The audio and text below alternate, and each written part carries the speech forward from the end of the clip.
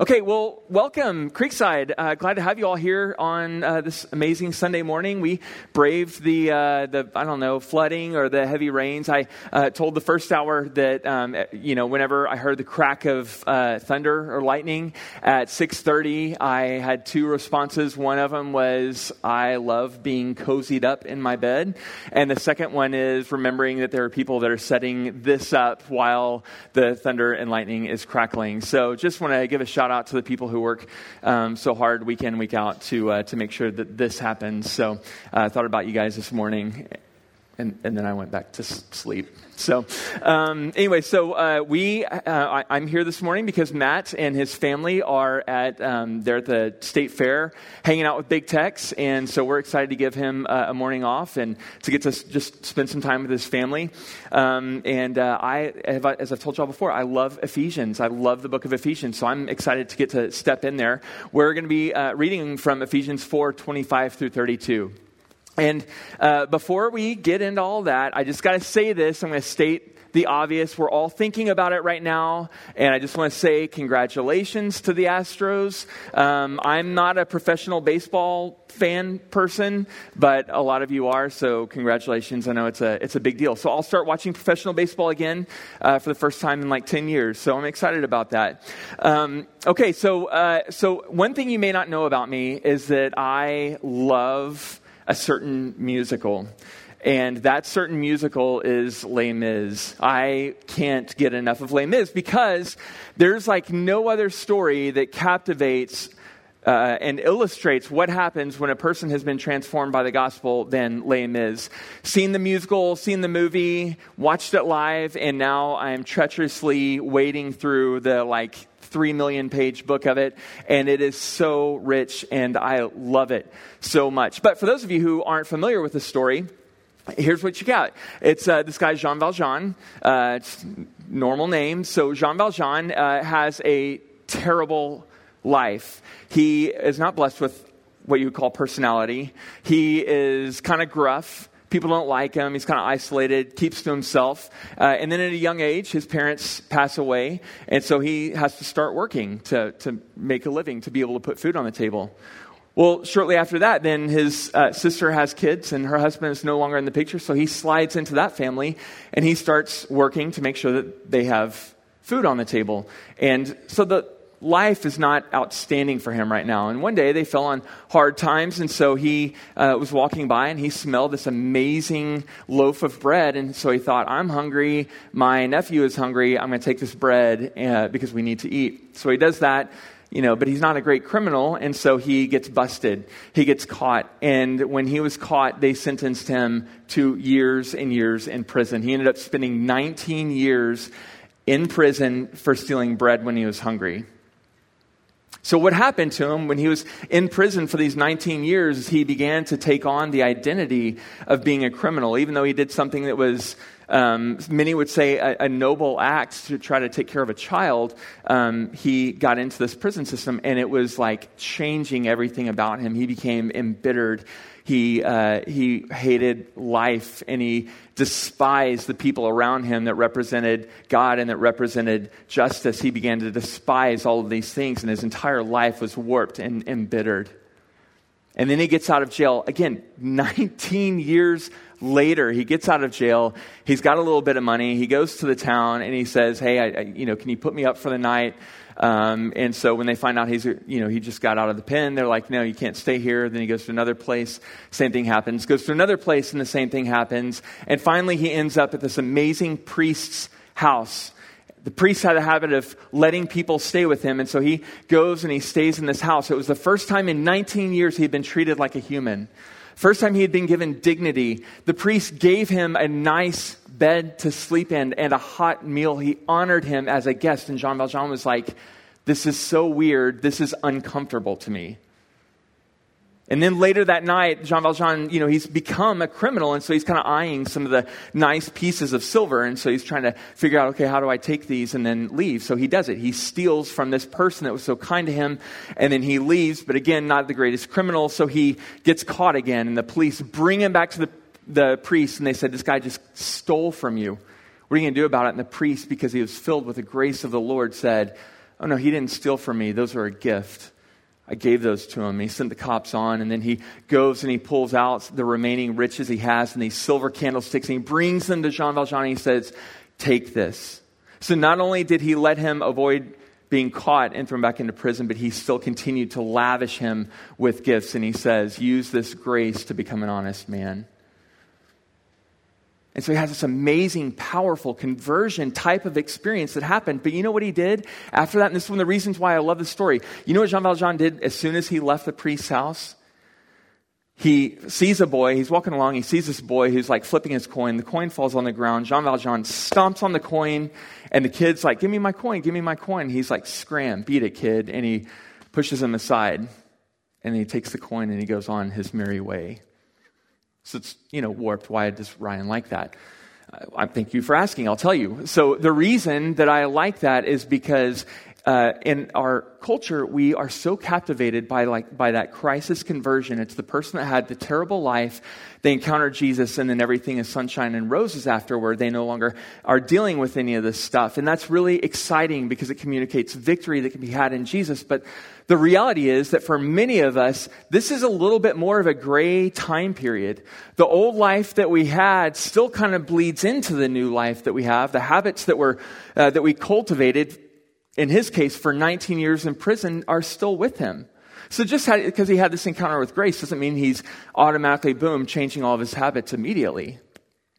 You may ask, why am I bringing that up? Well, that's absolutely what Paul is getting at in this passage, is he's trying to talk about the different habits and the patterns that we have set up when we were outside of Christ. We have to let go of those or put off those things and put on the habits of righteousness. A similar thing happens for those of you, just to kind of get a frame of reference, for those of you who have been in counseling, maybe even you've had a rough background, there's this maturity, this awakening, this revelation that you have either right before you go into counseling or right after you've started, where you realize that your normal is not normal. It's this process of trying to identify, oh my gosh, wait, that was bad. And I've developed these habits to try to negotiate life. But those habits are ultimately not great for me. So you have to identify, uproot, and live into a new life as a result of that. And that's the human experience. And that's what we read about here in Ephesians 4. Okay, I'm going to read this passage, 25 through 32. By all means, read along with me, and that's great. But what I want for y'all to do is, this is a really, really, really, really practical passage. So just a lot of times we have those scenarios in our lives where we're like, oh my gosh, the scriptures are speaking to me right here and right now. And this is one of those passages where that's a common experience. So as I'm reading, if something stands out to you, by all means, disassociate and daydream and think about what it is that the Lord is revealing. For the rest of you, keep with me. All right, Ephesians 4, starting in 25. Therefore, laying aside falsehood, speak the truth, each one of you with his neighbor. For we are members of one another. Be angry and yet do not sin. Do not let the sun go down on your anger. And do not give the devil an opportunity or a foothold. He who steals must steal no longer, but rather he must labor, performing with his own hands what is good, so that he will have something to share with one who has need. This is a good one. Let no unwholesome word proceed from your mouth, but only such a word as is good for edification according to the need of the moment, so that it will give grace to those who hear. Do not grieve the Holy Spirit of God, by whom you were sealed for the day of redemption. Y'all bow with me. Lord Jesus, thank you for this passage. Thank you that as we study what Paul penned through your Holy Spirit, and it was absolutely true then, and believers needed to hear it then. Believers need to hear it now, and believers will need to hear it and be reminded of it until you come back. Thank you for the everlasting nature of your word.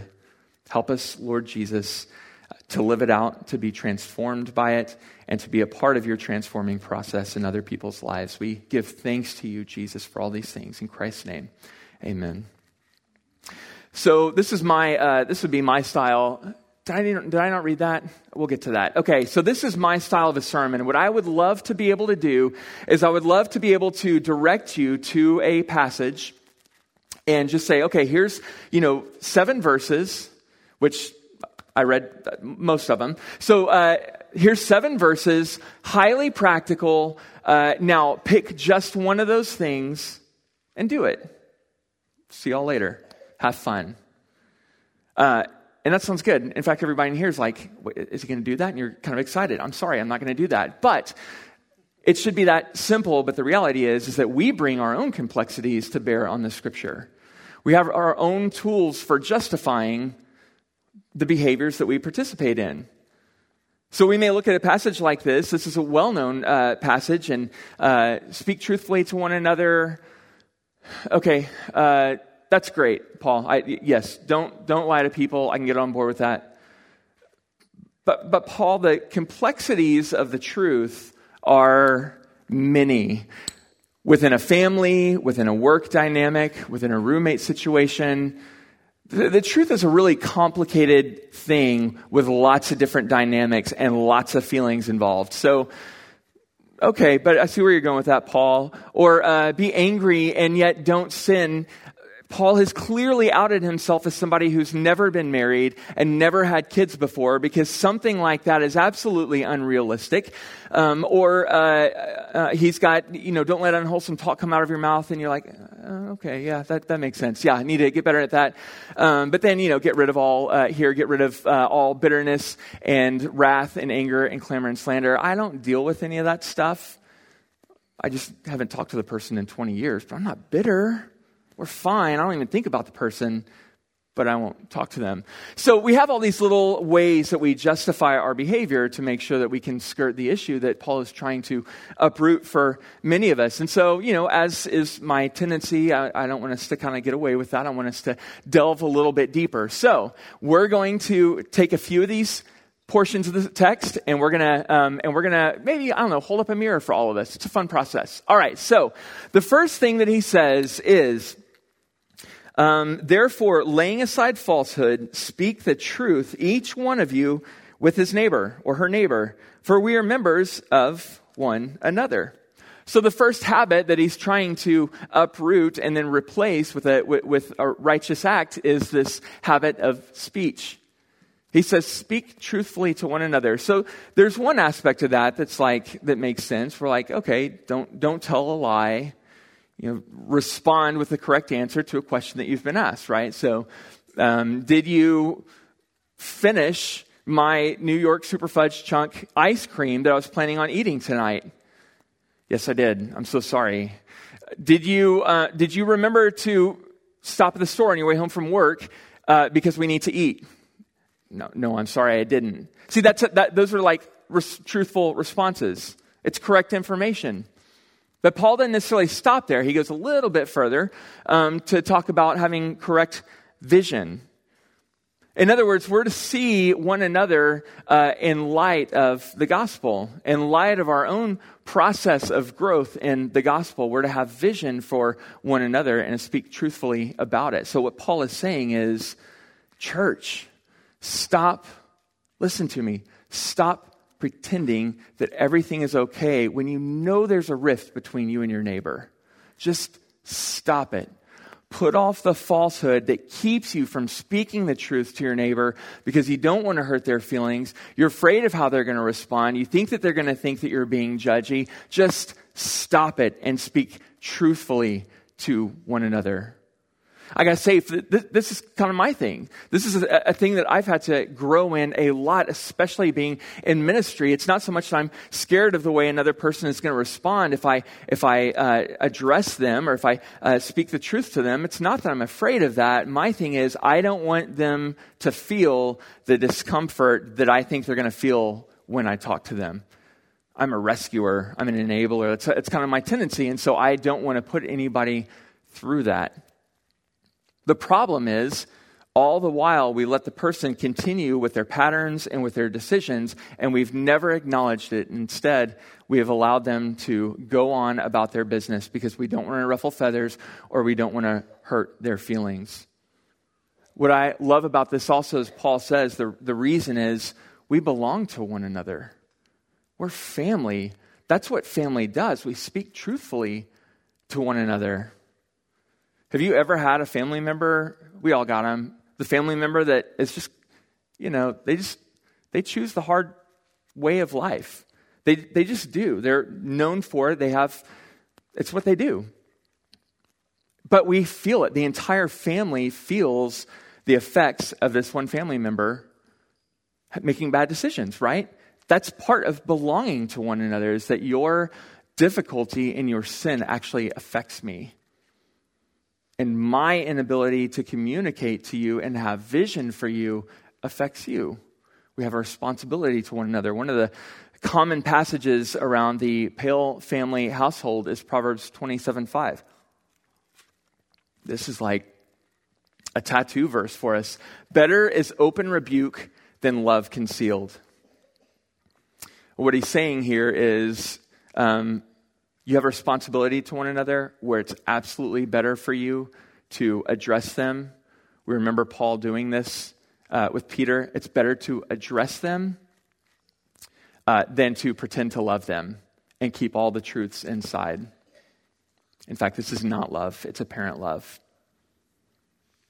So there are many of you that are sitting here saying, okay, Pale, well, that's not really my thing. In fact, if I am thinking something about another person, I'm going to tell them. I'm not scared to hurt feelings. I'm not scared about how that's going to affect me. I'll tell them, and I got no problem. In fact, I have no shortage of opinions that I think the world needs to hear, and that's great. I have a certain amount of admiration and respect for that. So I'm going to direct you to our next passage, which is all kinds of fun. And it says that we need to move from unwholesome talk to building up. So it says, do not let any unwholesome talk come out of your mouth, but only that which is helpful for building up one another. I was thinking about this week. I was like, oh my gosh, I think that this passage has been used to make more money through like swear jars than any passage on tithing. I remember as an 18-year-old college student, when I was first starting to walk with the Lord, I loved athletics. And so my 18-year-old roommates and I, everything was a competition, whether it's on the basketball court, volleyball court, or in our dorm room shooting hoops with crumpled paper. Everything was a competition, and when everything is a competition, you get a little heated. And so we had a little bit of a problem with our language, and we were like, oh, that's not good, because it says don't let any unwholesome talk come out of your mouth. And so we wanted to fix that. So we did swear jars and had lots of money in there for poor college students and had a nice dinner afterward. But that's not what this is talking about. This isn't about potty language. This isn't about inappropriate jokes. There are plenty of passages in the scriptures that talk about those things. This word unwholesome describes the process of deterioration, of rotting. So when you think of something that dies and it stays there for a long time and it carries that stench, that filth, that ugh, it's exactly what he's talking about. And he's saying none of that comes out of your mouth, believers in Christ. Many of us have those things where we were told something when we were younger that just kind of stuck with us. So a friend of mine, when he was younger, might have been called Dumbo. He might have had ears that grew a little bit before the rest of his body. But those little comments stuck with him. It's me. Those little comments stick with you. I got a friend that won't wear shorts, another friend that won't wear open-toed shoes because of little comments that were made, a little sinister, just like a little lob of an insult lays on somebody. And as James says, it causes all kinds of destruction. In fact, he talks about how an entire forest can be set on fire because of a tiny spark. A big 1,000-pound beast can be guided by a tiny metal piece that fits in his mouth, or a gigantic ship is steered by a little rudder. Our words have so much power and can set the course of people's path, or can set people's life on a completely different course. And what Paul is saying is that ought not to be true of us as believers in Christ. So does that mean that we just sit there and we walk around on eggshells hoping that we don't hurt people's feelings? No, that's not what we're talking about at all. What Paul is doing is he's saying pay attention to your brother or your sister that's in your midst. And they need, just like you need and I need, they need to be guided in the faith toward growth and maturity. Earlier in 4 it says, speak the truth to one another in love so that we will grow up into him who is the head, that is Christ Jesus. The purpose of our words is to build one another up.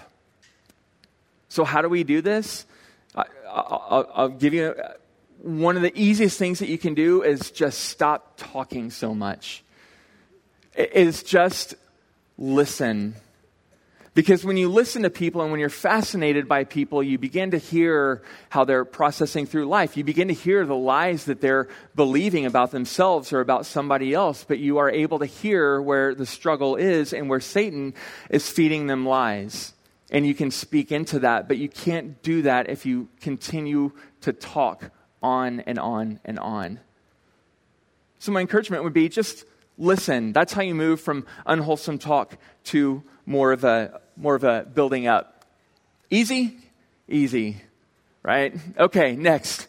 Next we have, Paul's going to take us into habits of the heart. These are the fun ones where you just really hope and pray that you don't get in a fight with your wife during this. First thing he says is, be angry and yet don't sin. Be angry and yet don't sin. So there's a couple things going on here. One is, we may have heard before, okay, anger is fine. In fact, it's a command here. Be angry, but just don't sin. And, don't give the devil a foothold. So and we may even recall Jesus. Jesus was angry. He cleansed the temple, and he didn't sin because he's Jesus. But that's not the case for us. Paul didn't have that much confidence in us. See, Jesus knew what to be angry at, and he knew how to carry out that anger, how to act on that anger. We don't have it so fortunate. In fact, a few verses later, Paul's going to tell us, actually, just put off anger. Just get rid of it.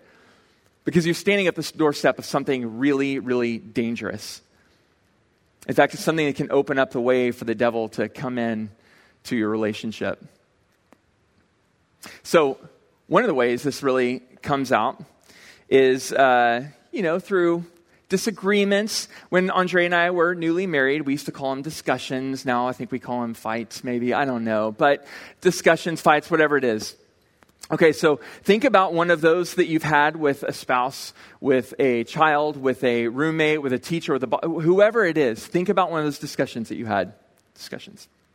Okay, so what happens when y'all are interrupted? So we're clearly, we're grading on each other. We clearly don't see eye to eye. Each one of us just believes strongly that we're right, but you stop for whatever reason. Maybe you're too angry, you can't talk to one another, and you're like, we just need space. Or maybe you just get interrupted by life, and you have to talk about it later. Well, then what do you do after that? Sometimes you just angrily do dishes or whatever. You find these chores and you violently do these chores around the house, which is really productive.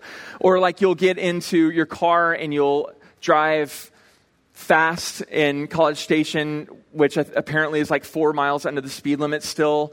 I don't understand, but you'll get in your car and you'll drive fast, or you will be completely unfazed by the other person. You put on this persona where you're I want you to know that I don't really care about your existence right now. So we have these different things that we gravitate toward, but while you're in that, what's going on in your mind?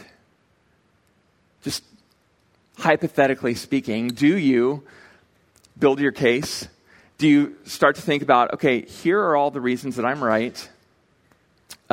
Here are all the reasons that they're wrong. Ooh, but you know what? Here are all the ways that I can communicate all of this information here. Because clearly they need to know it. And it always works out well where we lay out our case and the other person is oh my gosh, thank you so much for bringing this up. I had no idea I was being arrogant and proud and not loving you well. Thank you. Works out like that, right? No. We stew on this stuff as we build our case. What Paul is saying, he tells us, he's don't let the sun go down on your anger here. He's not saying something magical happens when the sun sets that your anger poof needs to be dealt with. What he's saying is you deal with that now. You don't put it off. You don't deal with it later. Because what happens is the longer that you stew, the longer that you build this case, the more deeply rooted your anger is, and it becomes harder to raise that case completely to the ground. It becomes kind of impossible except for an act of God, because we've convinced ourselves that we're right. We may even pray, oh, Lord Jesus, please let them bring this up. Please let them ask the question of who works harder during the day. Please, I want that one. We build these cases and we want to act on them, and we're proud and we're arrogant. And so when Paul says, deal with this before sunset, he's saying do it now. Because what happens? Satan is given a foothold. You've given Satan access into the relationship that is built on and established by the foundation of Christ. And a rift is made between y'all. Okay, so he's saying, deal with your anger quickly. But that doesn't apply to anybody in here, right?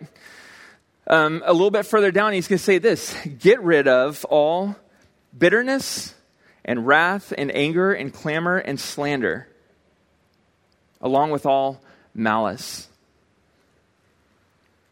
So what Paul is doing here, he's got these lists, these constant lists about morality or whatever it is. I feel like what he's trying to do here is he's kind of taking us into the ethic of the kingdom. Not the good kingdom, the bad one. Remember in Ephesians 2, we read about how the world is ruled by Satan. And as the world is ruled by Satan, and we are under that, we were by nature objects of wrath before Jesus. This is the kind of stuff that marks the kingdom of darkness, the kingdom of Satan. We become bitter. We become angry. We gossip.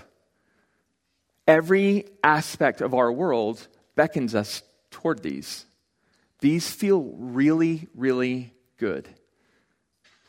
Have you ever had a situation where you have, like, somebody just is really annoying to you, or somebody's hurtful, or somebody's mean, whatever it is, but then you find somebody else that has a similar frustration with a person, and you kind of like tease it out at first, and then you realize y'all both are angry by the same person, and you find one another, and you form this bond that's really over gossip. You find one another, and what's really sick is that our bodies are even inclined to be drawn to this. Like, there are endorphins released when we find this type of bond over a common enemy. So all aspects of our world draw us to this, but we have Christ Jesus that constantly draws us out. We have the Holy Spirit in us, which was the very power that raised Jesus from the dead. That is in us now, constantly pulling us out, but it's tempting. It's so tempting to go down this road. And I got to tell y'all, this is one of those things. I'm a church guy, which I guess makes sense. I work here. But I am a church guy. Like, we don't have the option to walk faithfully with Jesus if we do it in isolation. If we can walk into a building and be unknown and not know other people, where there's not that interaction of truth that's happening, we don't get to thrive in our walk with Christ. These things, these little blind spots, these little patterns that we pick up along the way don't get called out if nobody knows us. And so it's absolutely crucial for us to be known and to know others as we participate in church. Creekside, Bres Fellowship, anywhere and everywhere. This is the call of the Christian life. And he says, be kind and be tenderhearted and forgive. What's the best way to take out the bitterness in you? It's to have the type of humility that makes you kind to people, even when they don't deserve it. To be a person of character, tenderhearted, to be somebody who's noble and admirable, and to forgive. One of the best illustrations of forgiveness, and that really resonated with me, I felt like it was faithful to the text also, was forgiveness for believers, is for us to let go of that which we feel like we're owed. We're forgiving a debt. Somebody owes us something because of something they had done or something they had said. And many times we wait for the apology because they don't deserve our forgiveness until they apologize. But frankly, the apologies don't come often. But we're still called to forgive regardless of whether the apology comes. So when it says to forgive others, he's also saying, because remember, God had to let go of that which you owed him, which was your life. But you were a sinner. And he still forgave you and still loved you. So this is a highly practical text. We're just going to recap and look at these different points that we have. And as I mentioned earlier, I want for y'all to just take one little thing to stew on. So I'm going to recap. First one, speak truthfully and wisely. Be the type of person that when I see a brother or sister caught up in sin or unhealthy, whatever it is, have the humility to go to them humbly, come beside them, and to speak the truth in love to build them up into Christ Jesus. Build up through your words. Instead of using your words, that stench, that rotting process that sometimes comes out of our mouths that inflicts harm on other people, replace that, keep our opinions to ourselves, and to speak truthfully to other people so that you can build them up into maturity in the faith. Next, deal with your anger. Don't allow yourself to sit there and to stew on the anger that you have toward another person. It's funny, I told the first hour, with my wife sitting here, I wouldn't have been allowed to preach on this last week. And, because that wasn't where I was at. And then nobody laughed except her. And I was like, thank you. That's good.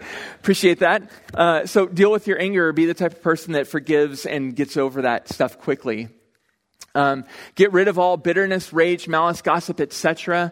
And then finally, for some of us, we just need to be reminded to be kind, to be tenderhearted, to be the type of person that forgives, to model that life of forgiveness that the world so desperately needs. So just one of those. We all are going to need to be reminded of every one of these things until we're in the grave. But just for this week, based on what relationships look like for you now, based on what your situation looks like now, find one of these things and allow it to transform you. And share it with somebody. Share it with somebody that's close, that has the opportunity to delve into that with you. And if I could propose, maybe even ask them if they see that as an area of growth for you. Hey, I tend to hold on to anger quite a bit. Do you see that in me? Does that come out?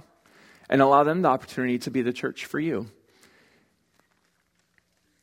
So we're going to leave from here and we're going to be transformed by the grace of God. But first, let me pray for us and you'll be dismissed. Lord Jesus, thank you. Thank you for calling us out of the world, for drawing us out of a place that's ruled by war and hate and evil. And not leaving us to fumble around trying to figure out how to get out of life alive, but you have called us out into that, out of that and into abundant life. Lord Jesus, would you help us to live the type of life with one another where we would push one another on toward love and good deeds, where we would truly be the church that you desire for us to be. Please help us, Lord, all of us in here, help us to think, to stew on just one of these things. And Lord, because the Spirit is within us, would you allow the Spirit to do its work in and through us? And we pray these things in the hope of Christ. Amen.